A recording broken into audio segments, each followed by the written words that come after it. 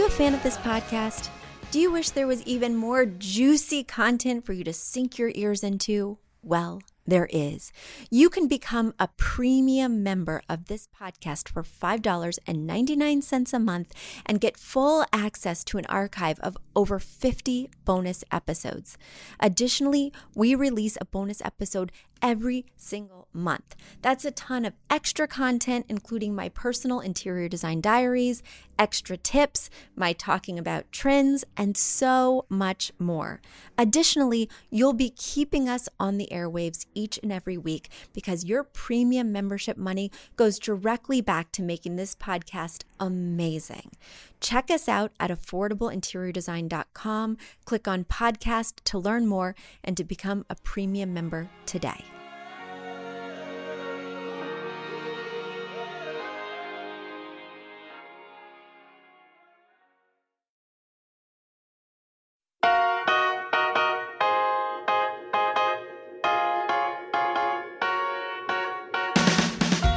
You don't need a high-end designer or a lot of money to get a luxe look.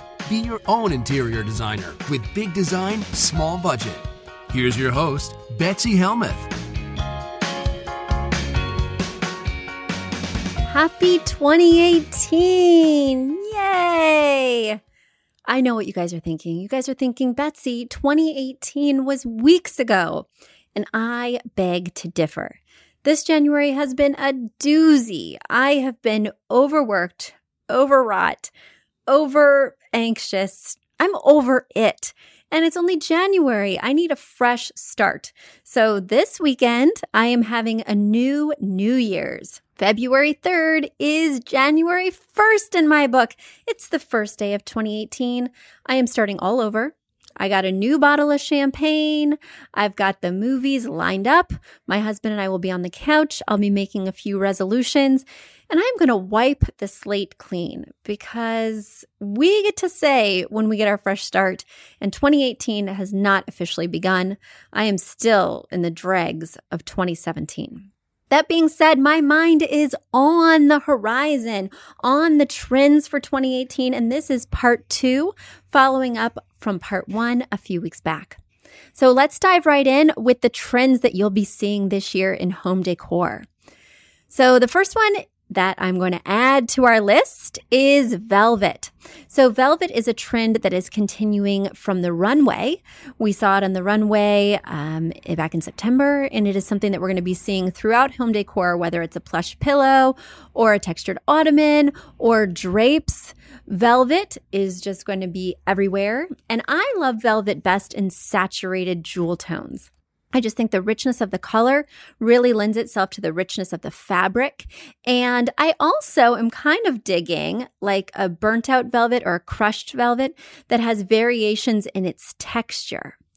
Because a flat velvet to me doesn't really do much. And something I don't like about velvet is when you rub your hand across it one way, it often leaves that mark. And then when you rub it the other way, it removes the mark. And while that may look kind of cute on some kind of pattern, it looks almost stained when it's solid. So I recently got this pillow from Target that has this really cool pink geometric burnout, if you will, so that the raised Greek key / maze look is made of a pink velvet. And then the base is like a shimmery satin. And I think I got this pillow for like $18 on Target. Run, don't walk. But that's a great example of using velvet, but in a somewhat more interesting way than just another old solid. Something else that's coming up is geometric art. So using shapes in artwork, especially circles, is going to be really big. I, for one, just got an amazing tapestry on Pier 1 that has different triangles that are kind of set into each other. And it's like this macrame type tapestry that then has some sequins woven in, because that kind of natural fiber, anything really natural or that looks handmade, is again going to be very hot this year. And that takes me right to my next one, which is woven textures. So I was just talking about macrame, but in this case, woven textures means more like baskets. But it's not just going to be used in a basket form. Rather, this woven type rattan finish could be around a light fixture, a lamp base. It could be all sorts of different things, from an end table that's made from woven reeds to just a stool that's beside an armchair that has kind of a wicker texture to it. So woven, interlocking branch type formations are going to be very big, and you're going to be seeing them in a variety of applications. Also, we will be seeing lavender. So last year's color was millennial pink, which is a very soft, almost blush sort of pink.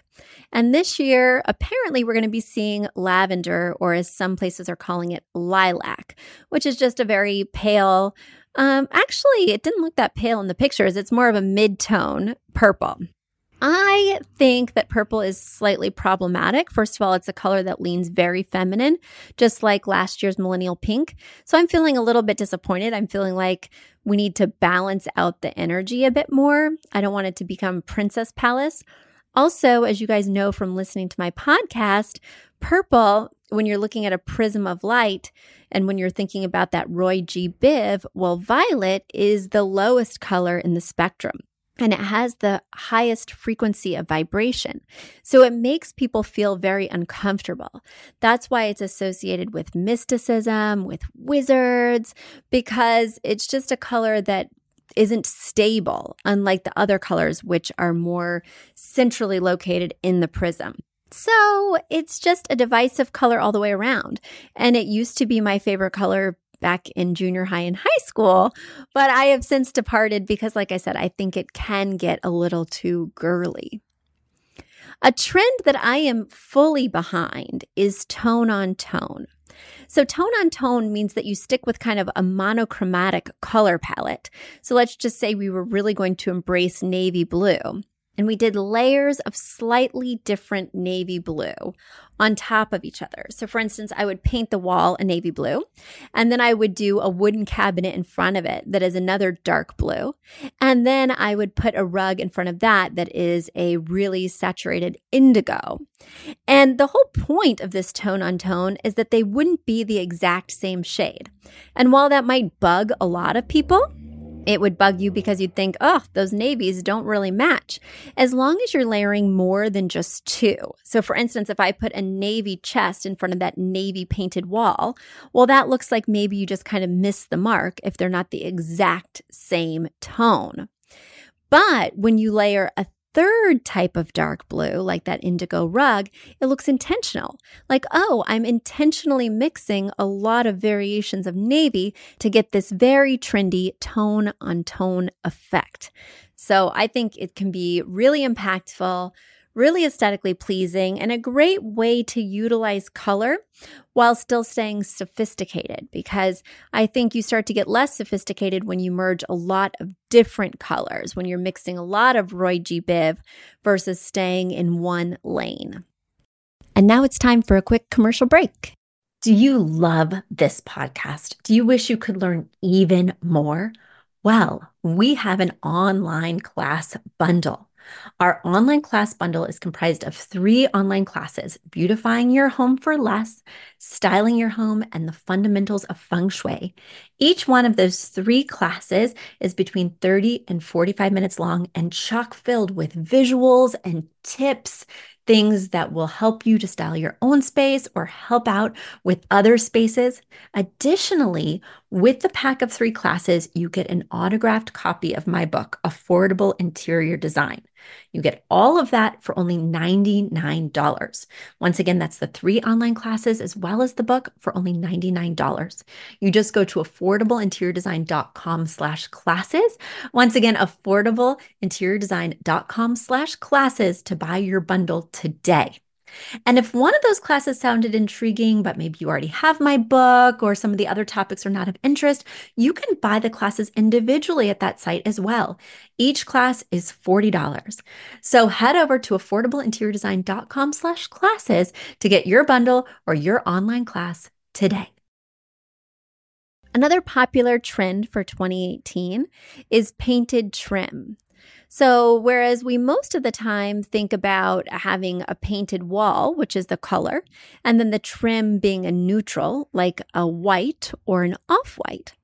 What they're suggesting is that you paint the trim the color.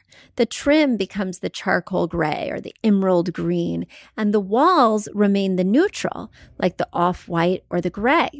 I think that this is a very hard look to pull off. You have to know what you're doing and be confident about it. And I also think you have to continue it throughout the space. So just having trim that's painted a lively color in the living room and then everywhere else it's white or off-white feels problematic. It feels architecturally inconsistent. So my recommendation would be to paint the trim all the same color. And if you're going to go for this bold, somewhat trendy look, well, you'd have to do it throughout. And that's the problem I have with trends, is that you're stuck with them if there's something that is big or expensive. And a paint job is big and expensive. So this is not a trend I'm going to be embracing for my clients. Recently, I did have a client, and this was back in 2017 before it was cool, who really insisted that they wanted gray trim. And I do think that's awesome. And I do think that that can be a really interesting look that would set your space apart from other spaces. But my concern with that is that you do have to continue it throughout. And luckily, they had a relatively small apartment, so that was really easy to do. But you should consider that not only are you doing the trim, but you have to do the doors, you have to do the window ledges, the window framing. So it gets a little bit bigger than just the baseboard. If you have crown, you need to consider that too. And I also think that you need to be doing this sort of accent treatment on molding that looks really cool. So this kind of treatment would not be effective on 3-inch plywood baseboards from Home Depot. Basically, you're putting lipstick on a pig, right? You have to have really beautiful pre-war moldings, really interesting details if you want to show them off. And so few of us have those gorgeous architectural finishes. So for most of us, I think this trend is just out of reach. And for the rest of us who do have cool moldings, I think it's somewhat impractical in terms of being hot this year, being overworked next year, and people will be over it and you won't want to repaint. So there we go, guys. As I see it, between this week and last week, you now know all the important trends for 2018. Before I go this week, I want to share an analogy with you that I recently came up with because I was trying to explain what I do and just the different packages and the way we work. So many times people are like, I want to use your services. I want to use an interior designer, but the thing I'm grappling with is what if I don't love everything? What if I don't want to move forward with everything? And certainly with our plans, there's zero obligation to buy everything that we recommend. You can just do part of the work and not all the work. You may have pieces you want to reuse. And it reminded me of how you might work with a stylist. So say you wanted a wardrobe revamp. And so you hired a stylist to come over and look at what you have in your closet, but then augment it, adding jewelry, adding statement pieces, adding other things to really finish the look. And so you give her that budget, right? You give her that number that you would feel very uncomfortable exceeding. And you say, I'm willing to go to this number. Show me what you've got. Well, then she comes back with all of her recommendations and you say, you know what? I like this one. I don't like that one. So she goes back and she works it and she shows it to you again. And then you have the plan. You have the shopping list of things you can click and buy. It's very similar to what we do. Now, you don't have to execute her vision, but if you want the best look, you should trust her. And you can go and buy similar items from TJ Maxx or from H&M. But it won't give you that polished look you were going for. You should just give her that number you want to work with, that max budget, and be willing to go there. And after she's done her edits and tweaks based on your opinions, you should just implement it as is. You're going to get the most value from the package when you do that, and you're going to get that look you were hoping for when you kind of go all in. And by all in, I mean you're still in your safety zone of that budget. But really think critically about how much am I willing to spend to get this look? Then put your trust in the hands of this expert and really go for it. because I have a hard time doing that. I never feel quite satisfied with my wardrobe. I always feel like something's missing, or it looks too juvenile, or it looks cheap. And I'm always like piecemealing things from Macy's within a Stitch Fix box here and there. And I think it would have been more practical, and I'm still toying with the idea of just hiring a stylist, just one and done.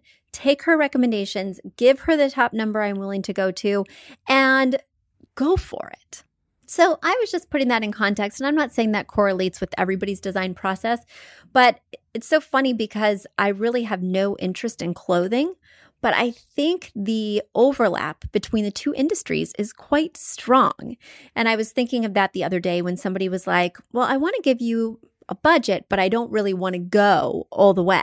I'm like, no, just give me that all the way budget and I'll give you the best I've got.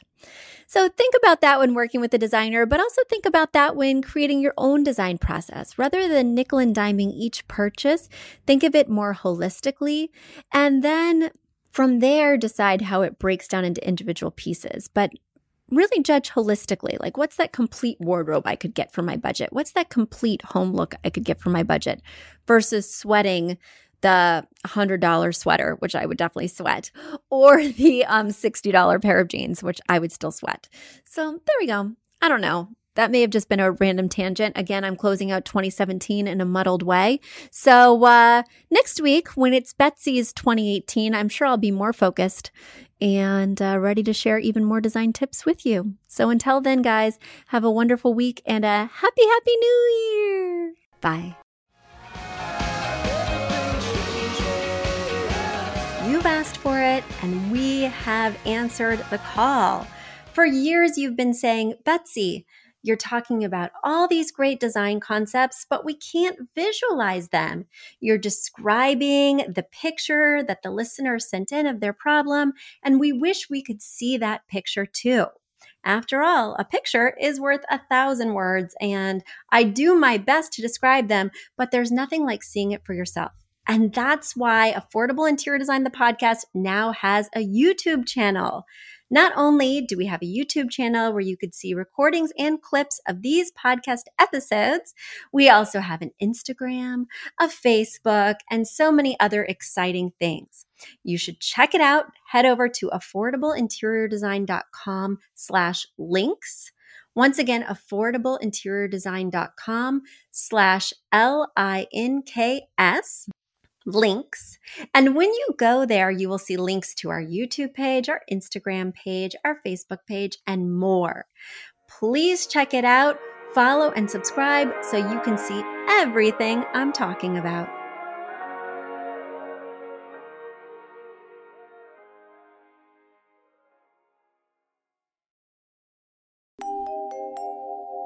A big thank you to our amazing producer, Catherine Heller, to Aton and the MVCR House Band, and to Affordable Interior Design, the sponsor of this podcast and the premier place to get an amazing look on a budget. Check out affordableinteriordesign.com. If you guys love the show, the very best way to support us is by spreading the word. Tell your friends or write us an awesome review on iTunes. So until next week, guys, thanks so much for joining us, and I'll talk to you soon. Bye.